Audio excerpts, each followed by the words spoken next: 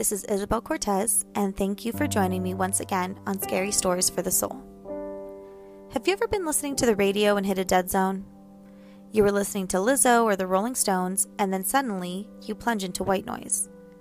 Static blares from your car speakers, and you reach over to turn it off, but before you can, you hear something else. A voice, maybe? No, it can't be. But you strain your ears a little just in case, because you know you heard something. There's silence for a while, and then there it is again. A voice. A whisper? What's it saying? Can you hear me? The voice in the static asks. What do? Do you answer it? Or do you ignore it? No. Better to ignore it and shut off the radio. Electronic voice phenomenon, or EVPs, are sounds found on electronic recordings that are interpreted as spirit voices that have been either unintentionally recorded or intentionally requested and recorded. Parapsychologists, people who study alleged psychic phenomena and other paranormal claims, like near-death experiences, psychokinesis, and the ability to see the dead, consider EVPs to be a form of paranormal phenomenon often found in recordings, with static or other background noise. Parapsychologist Constance Rudive, who popularized the idea in the 1970s, described EVPs as brief, usually the length of a word or short phrase. This is because whatever is trying to break through from the other side doesn't have enough power or energy to get across clearly. All they can manage is a word or two before their connection to the carnal world is severed. It is possible for spirits to leave longer messages, but those are usually harder to interpret and are attributed to more powerful and oftentimes malicious or dangerous spirits. In 2002, EVP enthusiast Frank Sumption constructed a device that could supposedly capture EVPs and other otherworldly noises. He called it the Ghost Box, or Frank's Box, and he hoped it would capture real-time communications with the dead. Sumption claims that he got the design for the box from the spirit world. The device is described as a combination of white noise generator and AM radio receiver, modified to sweep back and forth through the AM band, selecting split-second snippets of sound. Critics of the device say that its effect is subjective and incapable of being replicated since it relies on radio noise. Any meaningful response a user gets is purely coincidental or simply the result of pareidolia, the tendency for incorrect perception of a stimulus as an object, pattern, or meaning known to the observer. In layman's terms, your mind could be trying to find meaning in the white noise when there isn't anything there. The human brain instinctually tries to find meaning in chaotic or messy things. That's why we see faces in ceiling spackle or hear our names being called in loud rooms. Your brain is trying to find something familiar in the chaos. Interest in EVPs goes back so far that even the great inventor Thomas Edison was interested in the phenomena. In October of 1920, Edison gave an interview with Scientific American and said, "I have been thinking for some time of a machine or apparatus which could be operated by personalities which have passed on to another existence or sphere." His hope was to build a machine which the spirits of the dead could use to leave messages to their loved ones. This was during the time when spiritualism was becoming increasingly popular throughout the United States, and so-called mediums were making a fortune communicating with the dead and spewing ectoplasm from various crevices of their body. People were desperate to speak to their loved ones and find proof of life beyond death. Thomas Edison was among the few people in high society who was critical of mediums and their so-called powers. So perhaps his motivation for creating a ghost box was to find a scientific avenue for communicating with the dead. "I don't claim that our personalities pass on to another existence," he told Scientific American. "I don't claim anything because I don't know anything about the subject. For that matter, no human being knows. But I do claim that it is possible to construct an apparatus which will be so delicate that if there are personalities in another existence who wish to get in contact with us in this existence, the apparatus will at least give them a better opportunity to express themselves than the tilting tables and raps and Ouija boards that mediums have been using as a means of communication." Thomas Edison had a rather particular view of life and death, a view that some would say differed from that of his colleagues in the scientific community. He said, "Our body and our mind represent the vote or voice, whichever you wish to call it, of our entities. The entities live forever. Death is simply the departure of the entities from our body. I do hope that our personality survives. If it does, then my apparatus ought to be of some use. That is why I am now at work on the most sensitive apparatus I have ever undertaken to build, and I await the results with the keenest interest." While Edison was vocal in his desire to create a device that could help the living communicate with the dead, it seems as though no such device was ever built. There are no schematics or blueprints that can be found for his supposed undertaking. There are a few theories as to why this is. Some people say that he simply died before he was actually able to start building his ghost box. When he revealed that he was thinking about building this device, he was in the middle of a career boom. He had hundreds of projects in the works. It's possible that this was just a pet project that he never got the chance to build before he passed away. The other, more popular theory is that Thomas Edison built his ghost box, and that it worked far better than he had hoped or wanted it to. The device supposedly worked so well that Edison was plagued with the voices of the dead day and night, and there was no getting rid of them. Ultimately, he decided to destroy the machine and any evidence that it was built, so that nobody had the opportunity to rebuild it again. It seems as though every paranormal investigator on television relies heavily on electronic voice phenomena as a surefire sign of life after death. They'll set up their tape recorder in a dark room and ask questions like, "Did you die here? Is there something that you would like to say to us? Are you here to hurt us? What do you want?" And no matter what noise comes through when they listen back to the recording, they can hear a voice saying something to them. They can hear someone or something responding to their questions. But how much of that is real, and how much of that is their brains trying to pick up voices that aren't actually there? Like I said before, our brains are hardwired to pick up voices, languages, and words in static. We want to make sense of the nonsensical. And what about the viewers? If you put subtitles underneath a supposed recording, telling the public what the recording is saying, our brains will automatically pick up those voice patterns. If you tell us that the white noise is saying, "I am dead," then our brains will pick up the sound, "I am dead," when we listen to the recording ourselves. Are we being deceived? Purposefully manipulated to believe something for the sake of ratings? Or are we actually hearing the disembodied voices of the dead? The first law of thermodynamics says that energy can be changed from one form to another, but it cannot be created or destroyed. The total amount of energy and matter in the universe remains constant, merely changing from one form to another. From this, we can deduce that when we die, a part of ourselves keeps living in another way, shape, or form. Maybe what we see as ghosts or spirits is what is left of that person's energy, floating around the atmosphere. Using that logic, it is not probable to assume that spirits are using what energy they have left to contact us using radio frequencies and white noise? I mean, it seems probable. Radio waves are so sensitive that spirits can tap into that and use it as a way to get their messages across.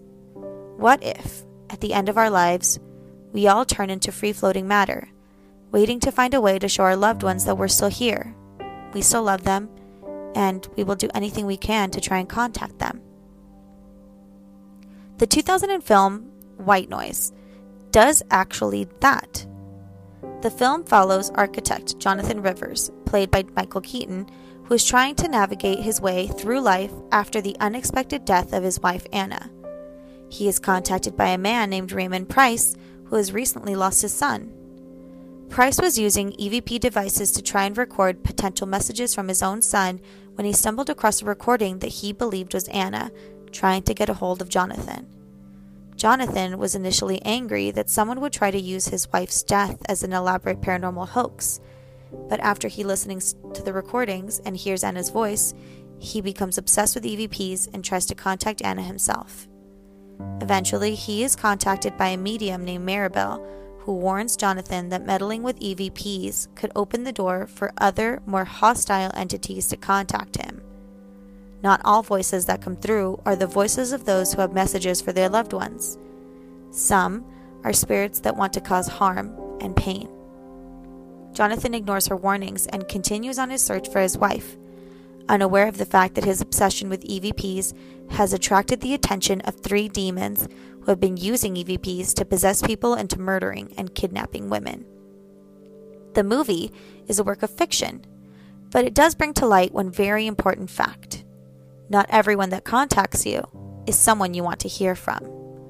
Much like the Ouija board, EVP devices are used to contact the dead, but that doesn't guarantee that the person who picks up the other line is the person that you wanted to talk to.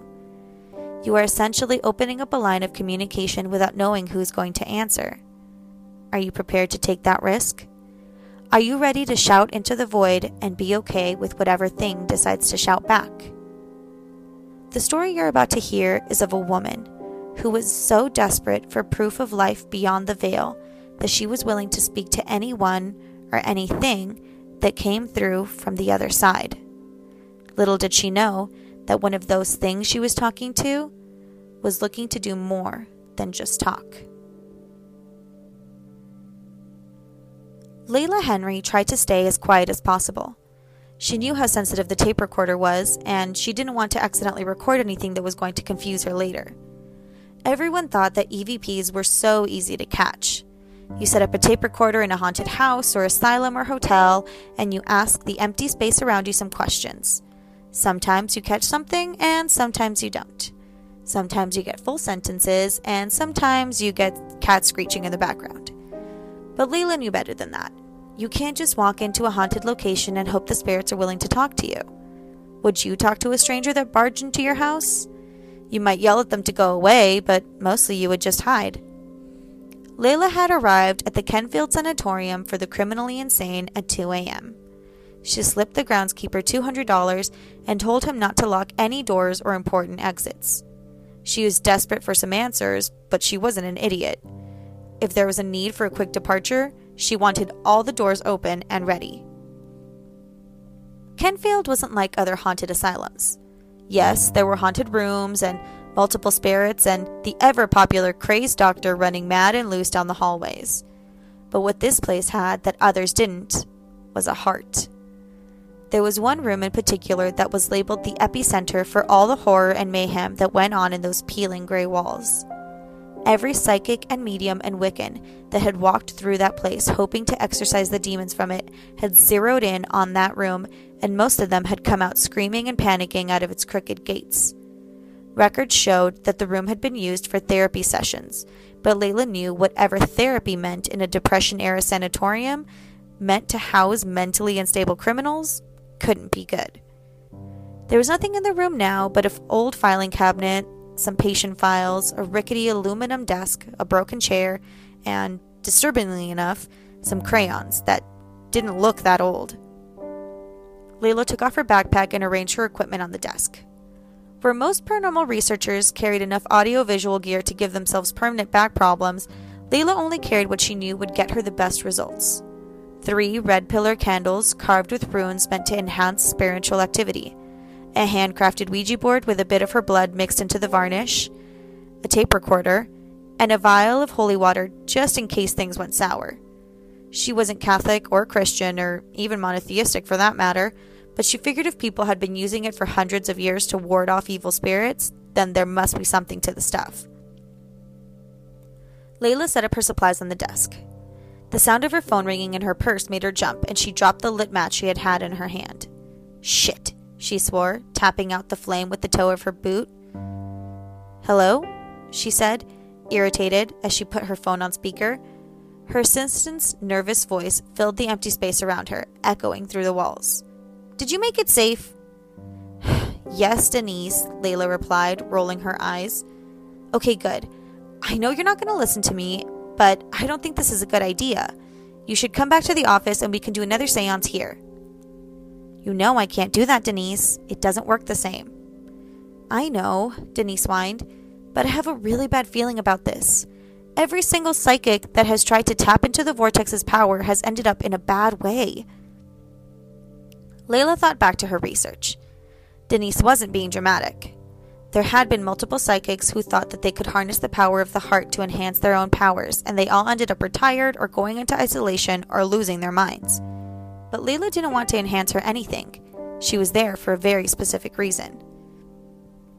"Layla," Denise said, her voice tinged with worry, "I know you want to talk to her. I know how important this is to you. But this is a bad idea. I'm worried that something is going to happen to you." Layla closed her eyes and let out a long breath. She knew Denise was right, but she had to try. She knew that if she didn't give it a shot, she would regret it for the rest of her life. "Look, I promise I'll give it one chance. If nothing comes from it, if my EVP sessions are a bust, I will pack up my things and come back to the office. Just give me one shot.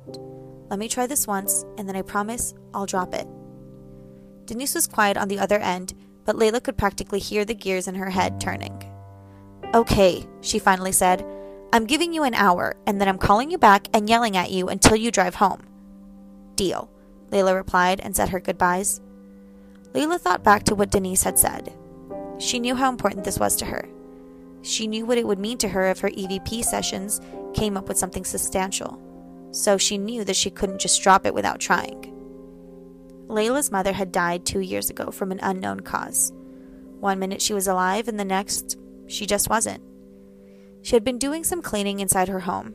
The gardener said that he could see her inside the living room because she had all her windows open. He said that she had been cleaning when all of a sudden she stopped, opened her mouth wide as if to scream, and then collapsed on the ground. He ran inside and called 911, but she had already stopped breathing. By the time the paramedics got there, she was gone. It had all happened so fast that Layla had a hard time processing the situation. She couldn't sleep at night and couldn't focus in the day. She felt like she was owed an explanation, but every doctor and coroner that she spoke to said that by medical standards, there had been nothing wrong with her mother. Her death was ruled the result of an aneurysm, and all investigation stopped. The night of the funeral, she decided to turn on her mother's favorite radio station and look through the dozens of photo albums she had kept around the house. Walk On By Isaac Hayes had been playing when suddenly the station turned to static. Hayes' voice came in and out between the white noise, and then Layla heard it. A woman's voice coming from the static. She sat perfectly still, straining her ears to see if she had actually heard what she thought she had heard. And then it happened again. Her blood ran cold because she recognized the voice. It was her mother's. "Sunshine?" it called to her. "No," she had said to herself. Her mother had always called her Sunshine because she had played the sun in her second grade play. "Sunshine?" it called to her again. "Mama?" Layla replied, crawling over to the radio. "I love you, Sunshine," her mother's distorted voice said, and then it was gone and Isaac Hayes kept singing. After that night, Layla became obsessed with EVPs and tried to contact her mother again. She devoted herself to researching electronic voice phenomena. She quit her job and spent her time performing seances, speaking to psychics, and trying to tap into any spiritual energy she could that would help her pierce the veil and contact the dead. She must have performed over 100 seances, and just when she had started to give up hope, she got a message from within the white noise. "Kenfield," a woman's voice said to her during one of her sessions. Layla couldn't be sure, but she thought it had been her mother's voice. And then it happened again, weeks after that. "Kenfield," the woman's voice said to her. It happened 3 more times after that, and once during a Ouija board session with a renowned psychic. The woman had warned her against following the voice that was calling to her. She said that the message was coming from a spirit that was purposefully covering itself from her view, and that she didn't trust it. But Layla thought it was her mother's voice speaking to her, and if her mother wanted her to go to Kenfield, then she was going to Kenfield. Layla looked around the small room and shook off the feeling of paranoia and claustrophobia that was sleeping into her bones. When she had researched the sanatorium and found out about its heart, she knew that her mother had sent her there because it was the only place that would give her the kind of spiritual energy she needed to get a clear EVP recording. She would finally be able to talk to her mother. Layla lit candles, set up her Ouija board, and turned on her tape recorder.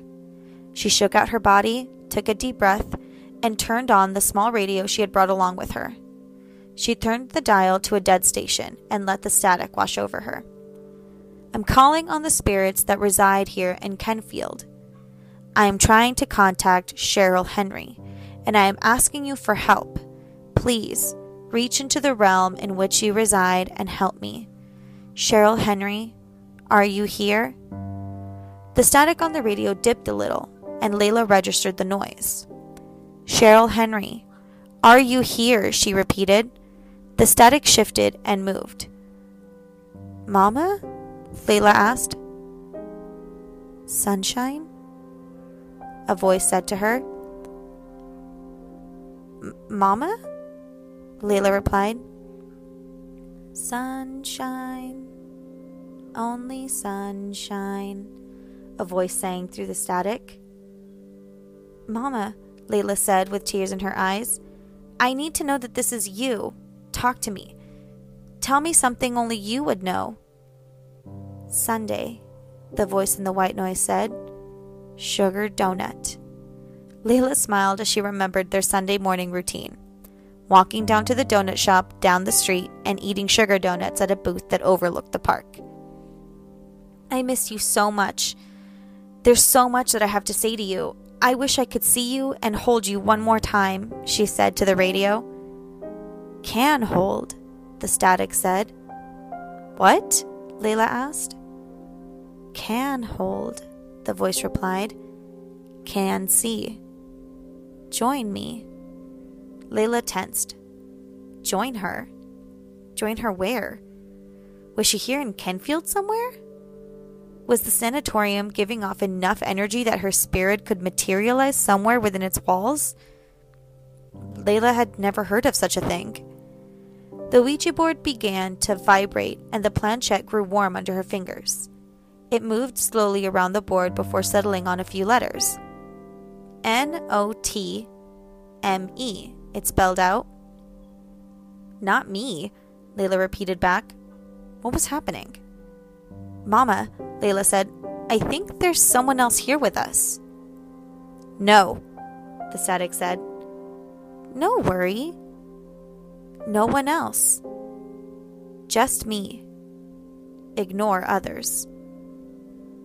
N-O-T-M-E, the Ouija board spelled out again. It frantically slid across the board and spelled out two more words. L-I-A-R. Liar. And R-U-N. Run. Run? She asked out loud. Don't leave, the voice in the static said. But this time it was clear and almost a shout. What's happening? Who is this on the board? She asked. Don't worry, sunshine, the voice said. They can't reach us now. Layla could hear the voice dip high and low, but it was clear, no longer fragmented or strained. L-I-L-Y-B-E-A-N.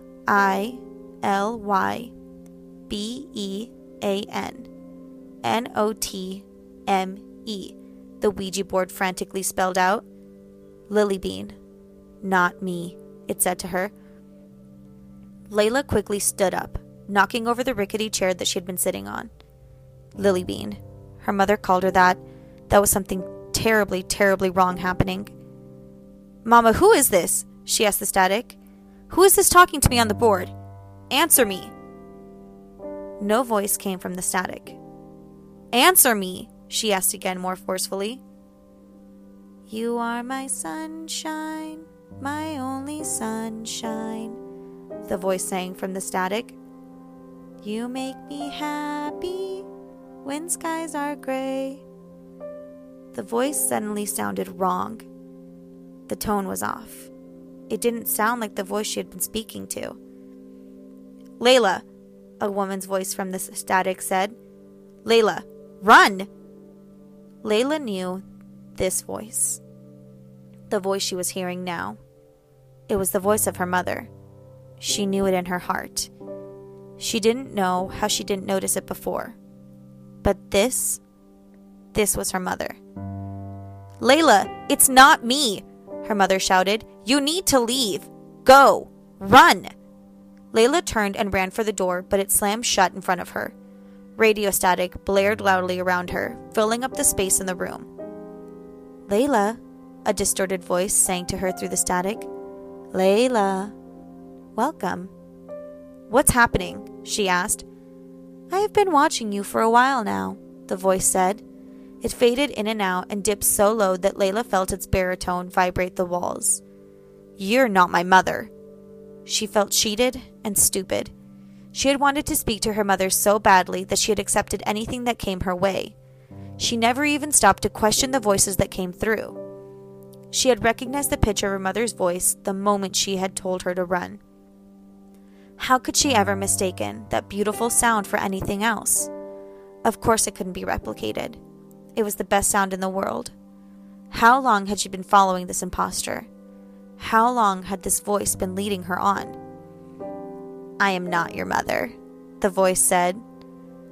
Layla felt panic rip through her body. "Who are you?" she asked. She didn't know if she wanted to know the answer to her question. Static radiated through the room and grew louder and louder. She covered her ears with the palms of her hands and dropped down to her knees. Her eyes filled with tears and she yelled out, "Please stop!" And then the white noise stopped. The room fell silent. "I have been watching you for a while now," a voice said from the radio. It was crystal clear. No distortion, no static. "I sensed you the moment you opened the door into our world. I sensed your desperation. I sensed your need, your hunger. You're brave. Brave enough to plunge your hands into the unknown. I've been looking for someone like you. Someone strong enough to sustain something like me. That is why I've been following you, guiding you to this location. This is the only place strong enough to mold us together." Layla's eyes grew wide.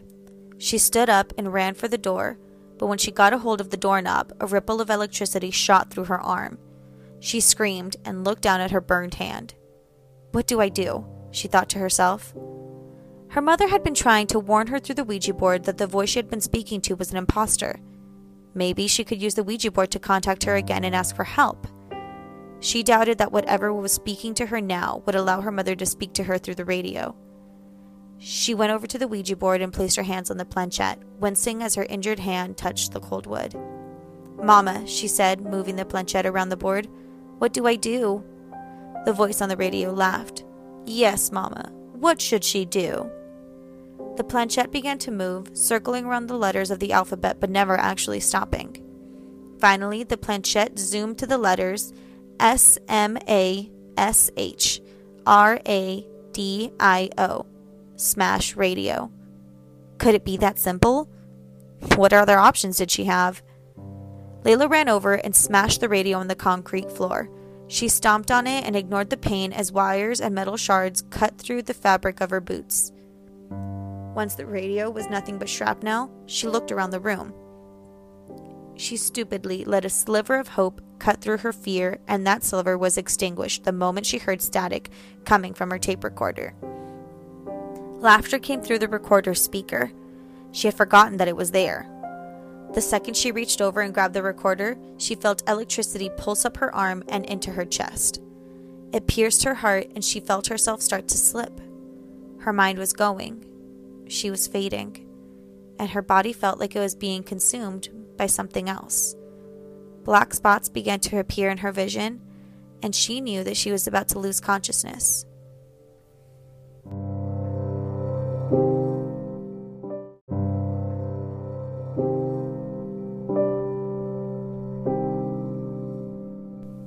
Using all the force she had left in her body, she walked over and smashed the device against one of the concrete walls.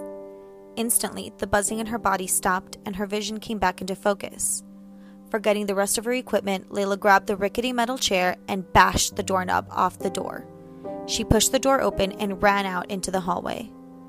All around her, old and defunct medical equipment, radios, and monitors buzzed and came to life. White noise filled every room and hallway of Kenfield. Layla could hear the voice calling to her.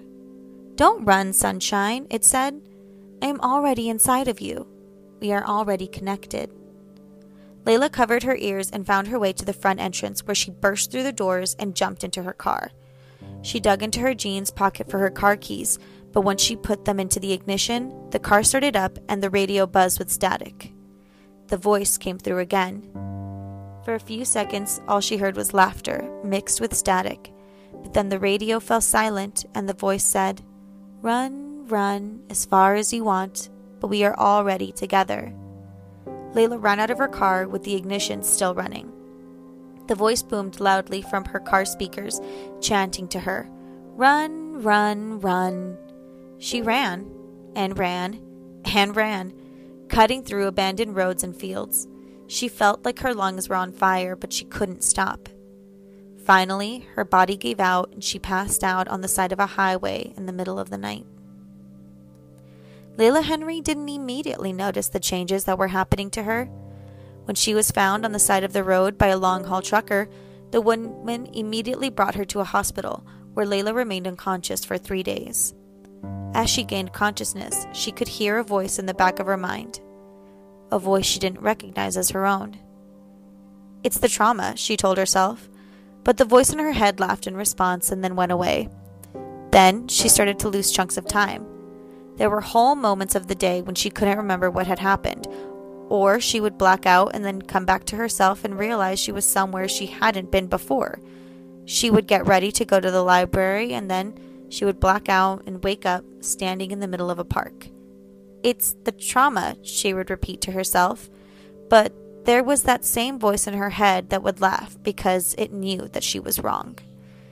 The time finally came to admit that something was terribly wrong when she blacked out but remained strangely aware of what she was doing. It was as if she was watching herself from inside her own mind. She watched her body, walked to the bathroom mirror, and stared deeply into her own eyes. An awful smile spread through her face. She walked out of the bathroom, turned on every radio and TV in her house to a dead station, and sat on her living room couch, surrounded by white noise. She wanted to move, to get up and walk out, to scream or shout because she knew that this was terribly and horribly wrong. But she couldn't. She had no control. Finally, she found the willpower to punch through whatever space she was in and take control over her own body. She jumped up from the couch and broke all the televisions and radios she had turned on and cried on the floor. "We are already together," the voice in the back of her head said to her, and she sobbed and punched the floor because she knew. Deep down she knew that it was right. What do you hear in the white noise? The voice of a lost loved one? The voice of an unknown enemy? Or is it just static to you? Ask yourself, how far would you go to communicate with the dead?